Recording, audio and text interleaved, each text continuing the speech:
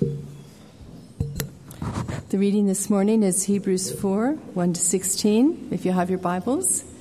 Wonderful passage, so we look forward to Pastor's exposition of it. Therefore, since the promise of entering his rest still stands, let us be careful that none of you be found to have fallen short of it.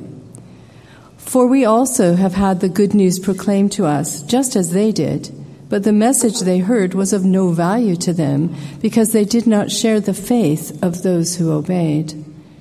Now we who have believed enter that rest, just as God has said. So I declared on oath in my anger, they shall never enter my rest. And yet his works have been finished since the creation of the world.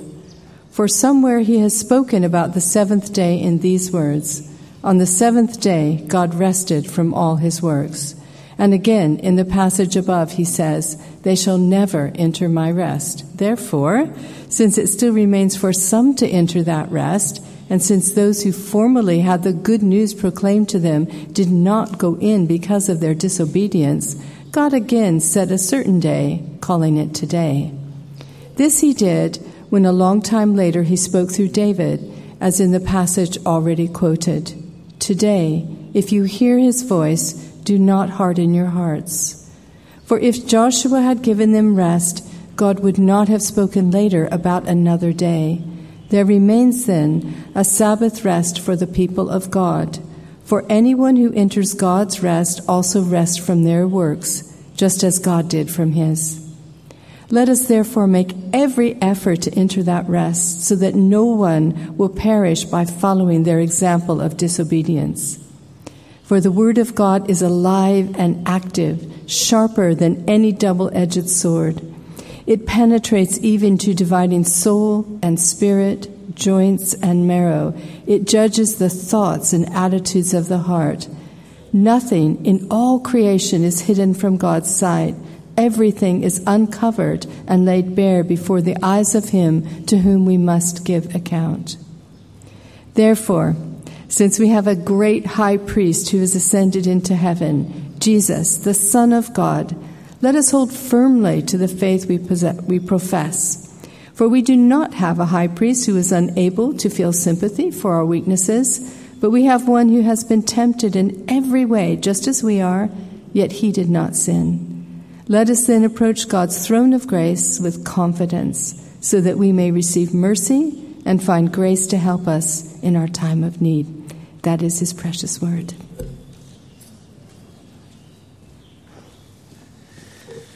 Thanks very much, Patty. If you can keep your Bibles open to Hebrews chapter 4 as we go through this text together, we'll continue our series on life in Hong Kong and how to rest.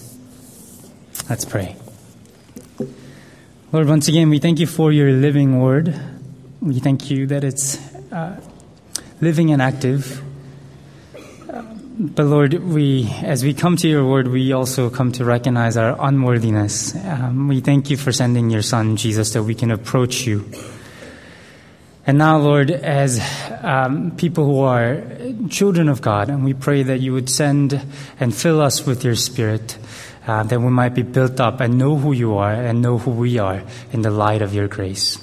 In Jesus' name, amen. I read this quote as I was preparing for this sermon in a commentary from Lewis Carroll, and I thought it was quite appropriate. It's Lewis Carroll, Through the Looking Glass. The Red Queen says to Alice, "Now here you see, it takes all the running you can do to keep in the same place. If you want to get somewhere else, you must run twice as fast as that." And I thought to myself, wow, that's life in Hong Kong. You must run as hard as you can to keep in the same place. And if you want to get anywhere, you must run twice as hard as that. We're a city that never sleeps and a people who never rest. Yes, we go on vacations, but often we go with our Blackberries and with our emails. We check it constantly. Partly because we rest, partly because we actually want to work harder. We want to sort of recharge our batteries so we can go back to work on Monday with the renewed vigor. We rest in order to work. In a competitive and demanding city like ours, how do we get rest? The theme of this passage, Hebrews chapter 4, is obvious. It's rest. The word rest occurs 11 times throughout the chapter.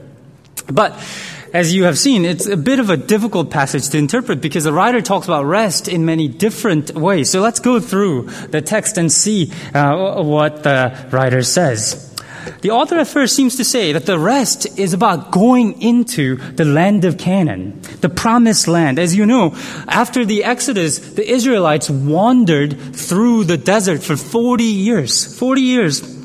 This is the context in which Psalm 95 is written. The author quotes it in verse 3 and verse 7. He's saying that they couldn't rest because they couldn't enter into the promised land. God also forbade them from entering because they rebelled. So, quoted in verse 3 from Psalm 95. So I declared on my oath in anger, they shall never enter my rest.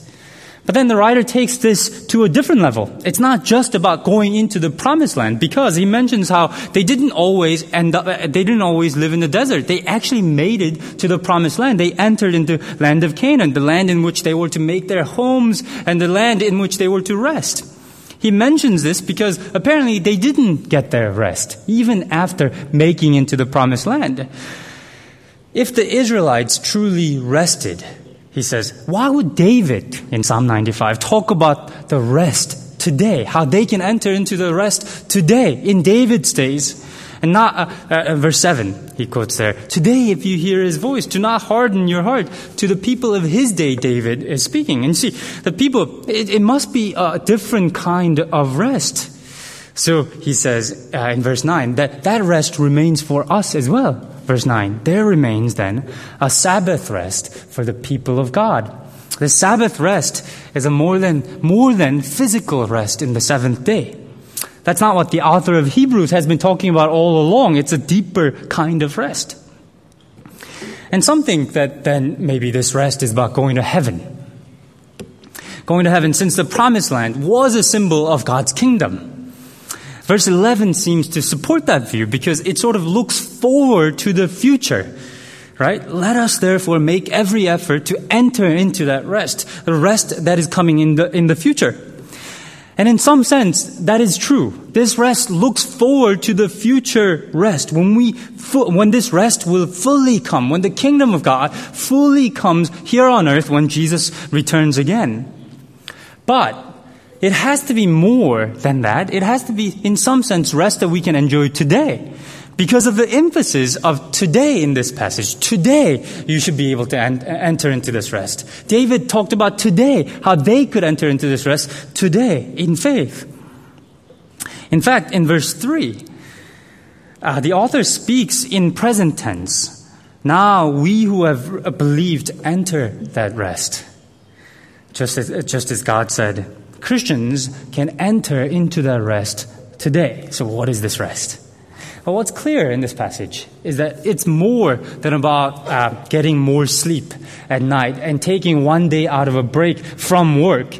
It's a deeper rest. It's a spiritual orientation it talks about. This passage isn't just sort of self-help. Self-help is really popular around the world, even in Christian circles, improving your life a little bit, getting a little bit more sleep. This is not about that. It's about radical rebirth, change in life, radical reorientation of our lives. What the author is addressing is the restlessness that we feel in being displaced from the created order.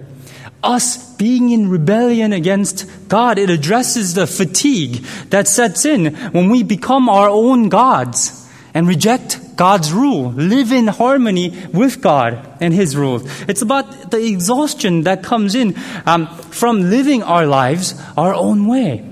It talks about deeper spiritual rest of living in the right relationship with God, with the world, and with each other. In fact, this is what the Sabbath rest pointed to all along. The author points out in verse 4 that God rested on the Sabbath day, seventh day. That's one of the reasons why we're commanded to rest as God's good creation. You are God's creation. You are supposed to rest as God rested on the seventh day. But let's explore a little bit more about what that actually means for us. Remember, God created the world in 5 days, and then on the 6th day, God created people. And God rested on the 7th day, and the people rested with him. In effect, then, this was the first command given to the people who were just created. It's to rest. It's to enjoy. All the good things that God has created, the right relationship between God and the creation and us with God and men and women, the harmony there, the goodness we were supposed to enjoy. That's what that rest is about.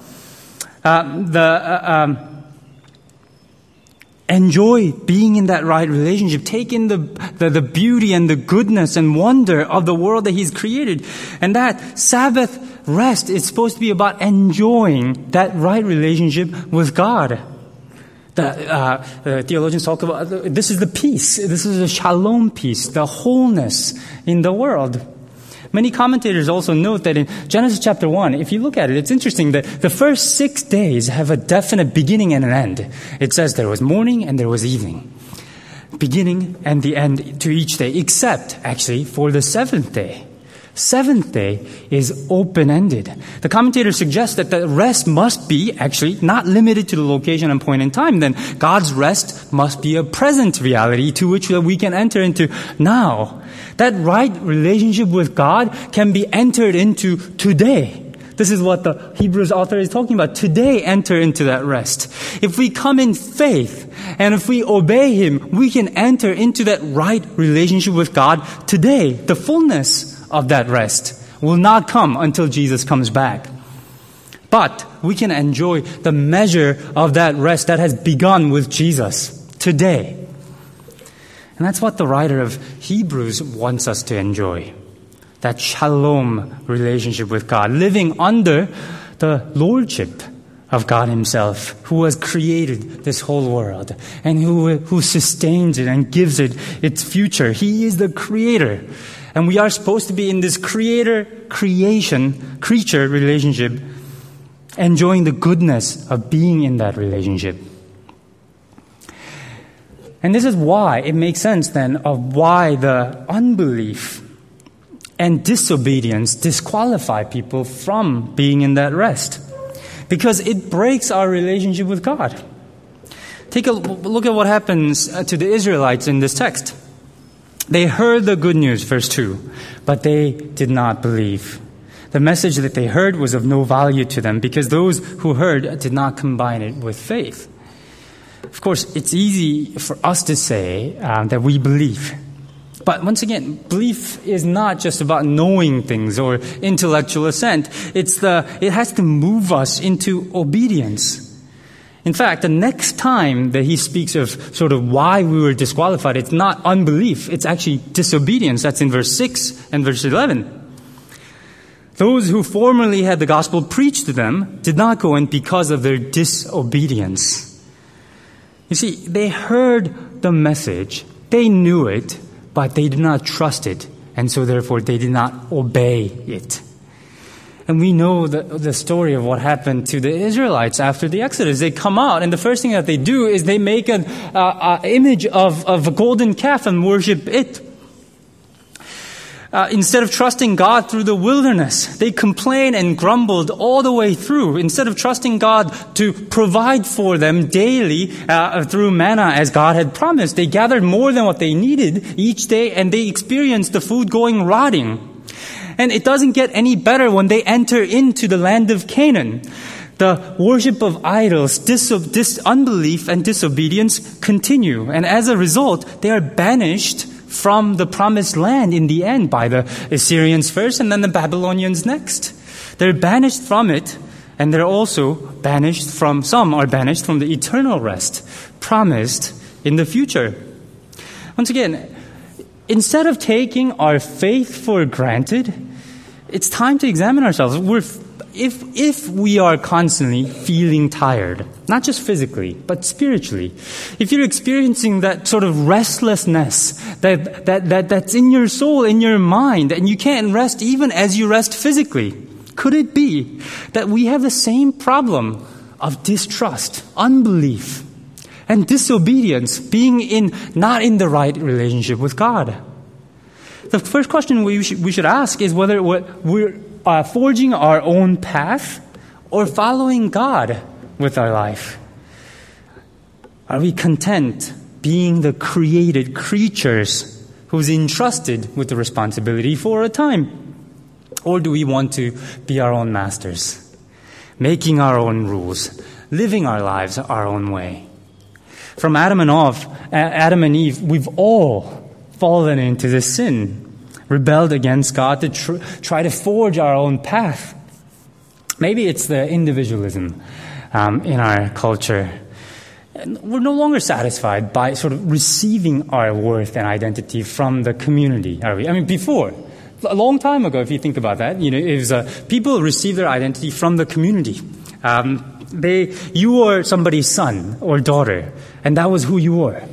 You were in some certain class or caste system, and that's who you were.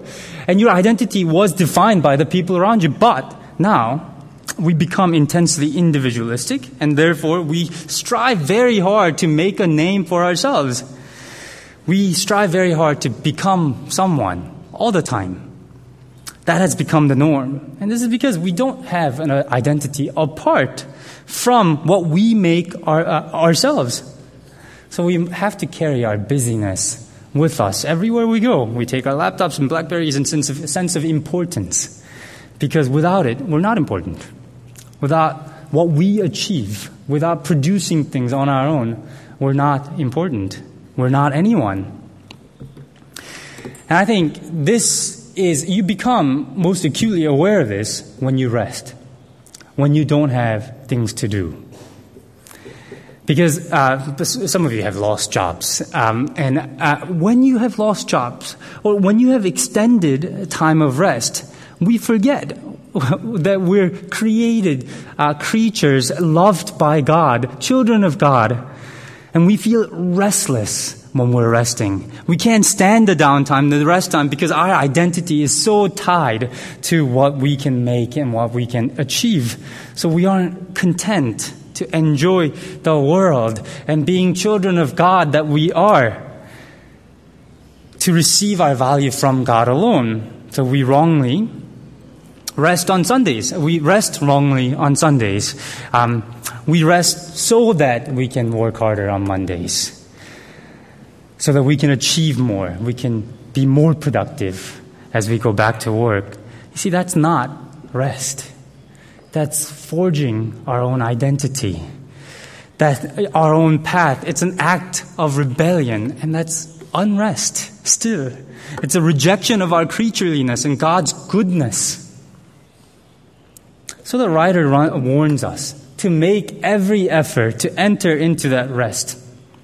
In verse 11, so we won't be disqualified, we must hear this news, combine it with faith, and obey.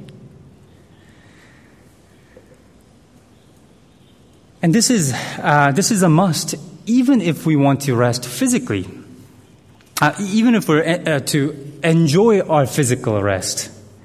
Without having this spiritual rest in place, we won't be able to really rest when we rest physically.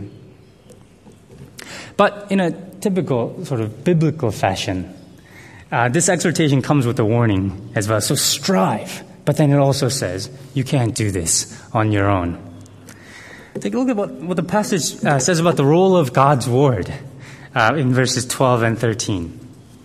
For the word of God is living and active, sharper than any double-edged sword. It penetrates even to dividing soul and spirit, joints and marrow. It judges the thoughts and attitudes of the heart. Nothing in all creation is hidden from his sight. Everything is uncovered and laid before the eyes of him to whom we must give account.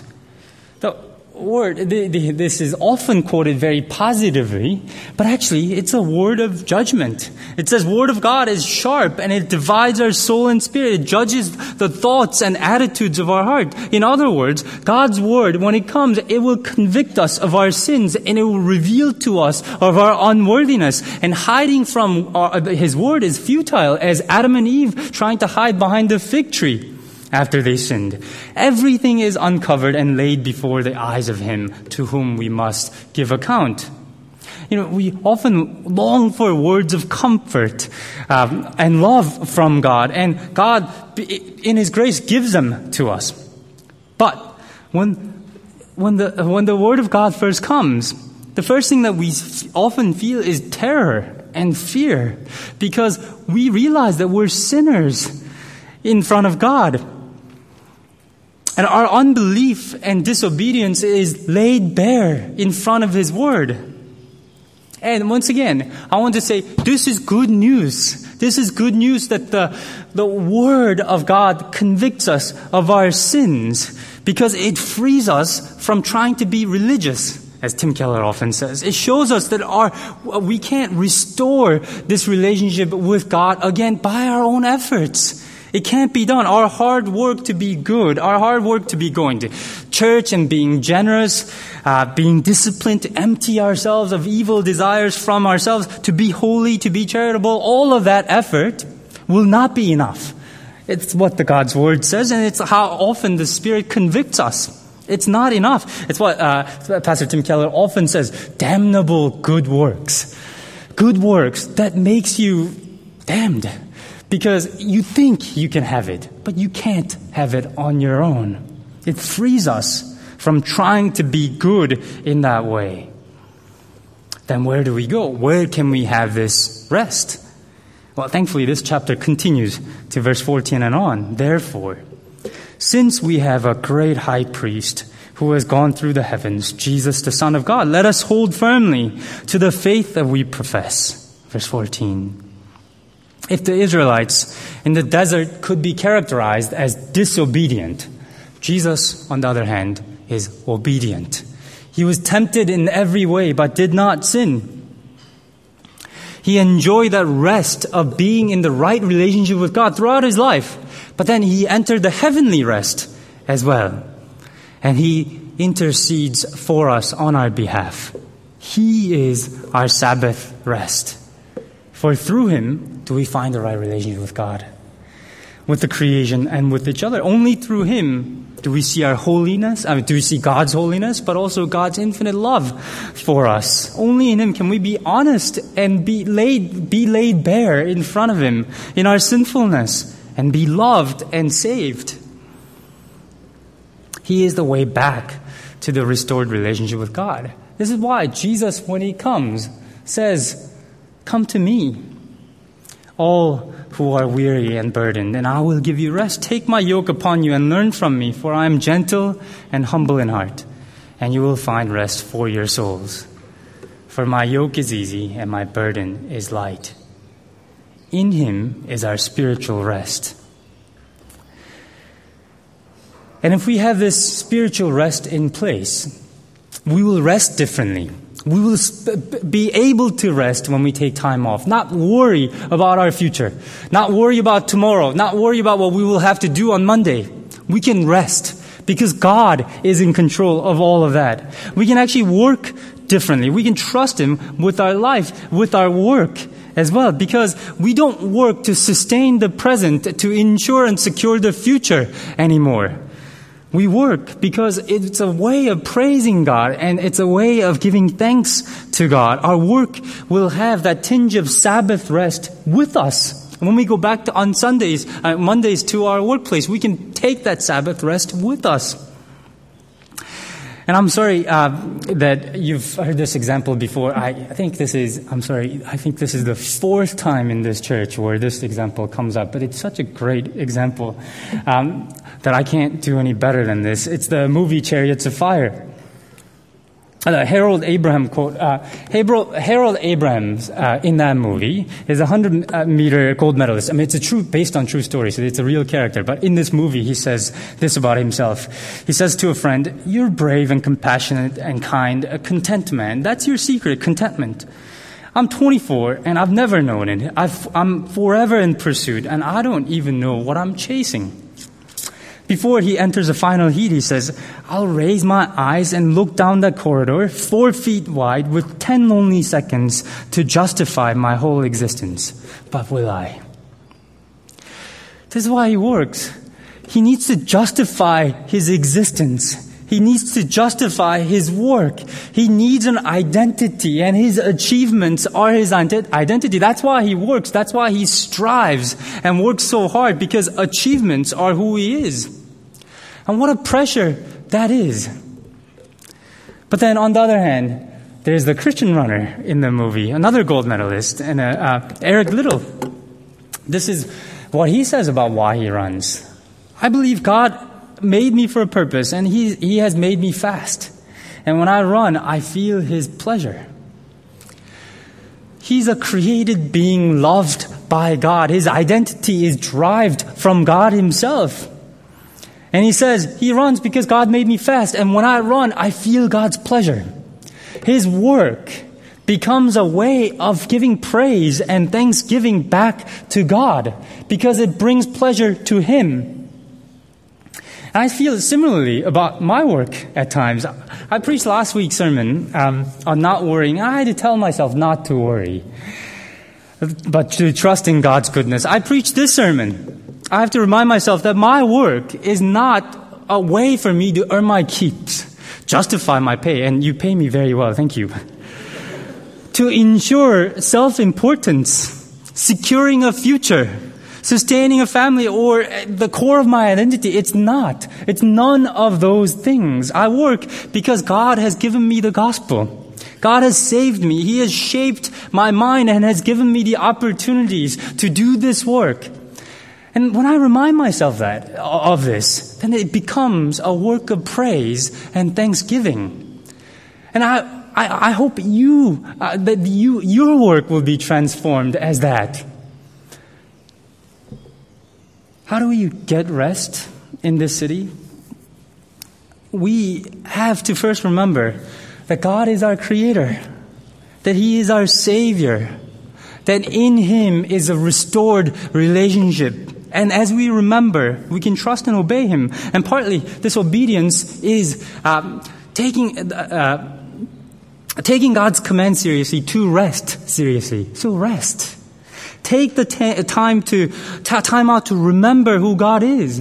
God's goodness, that you are His creation, that you are adopted as His children, that He will take care of you. And that's what we do on Sundays. We come to remember that we are God's good creation, that we have been saved through Christ, and we remember who God is, and we rest in this because we're looking to God and not to ourselves.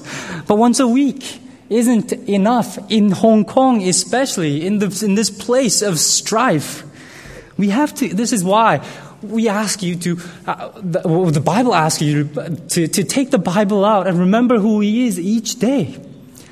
Take the Bible out and read it. Find out who He is, His goodness, that He is God, that you are not, that He is good, that He will take care of you. Remember that. That's what being still and knowing God means. And we must do that each day. And to pray. Because really, what prayer is saying that I'm not my own God. I can't do my own things and create my future myself. But God is God. I need to go to Him. It's an ultimate act of dependence to pray. Because you're asking. You're coming to Him and saying that you are my Creator, you are my sustainer. Remember that God is God, that God is good, that God has saved you, that you are God's good creation, beloved children of God through Christ. And come to Him. Come to me, all you who are weary and burdened. And Jesus says, I will give you rest. Let's pray. Lord, we thank You that You are our good God, that You have created us, that You sustain us, that You have saved us, You have ensured our future for us. Lord, we confess our strife, we confess our longing to be our own gods, make a name for ourselves, and rejecting the created rules that You've given us. Lord, we come to You once again now. Help us to remember that You are God and we are not. Help us to remember Your goodness.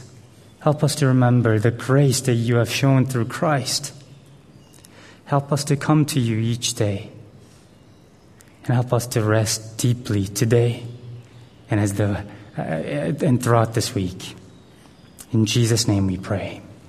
Amen.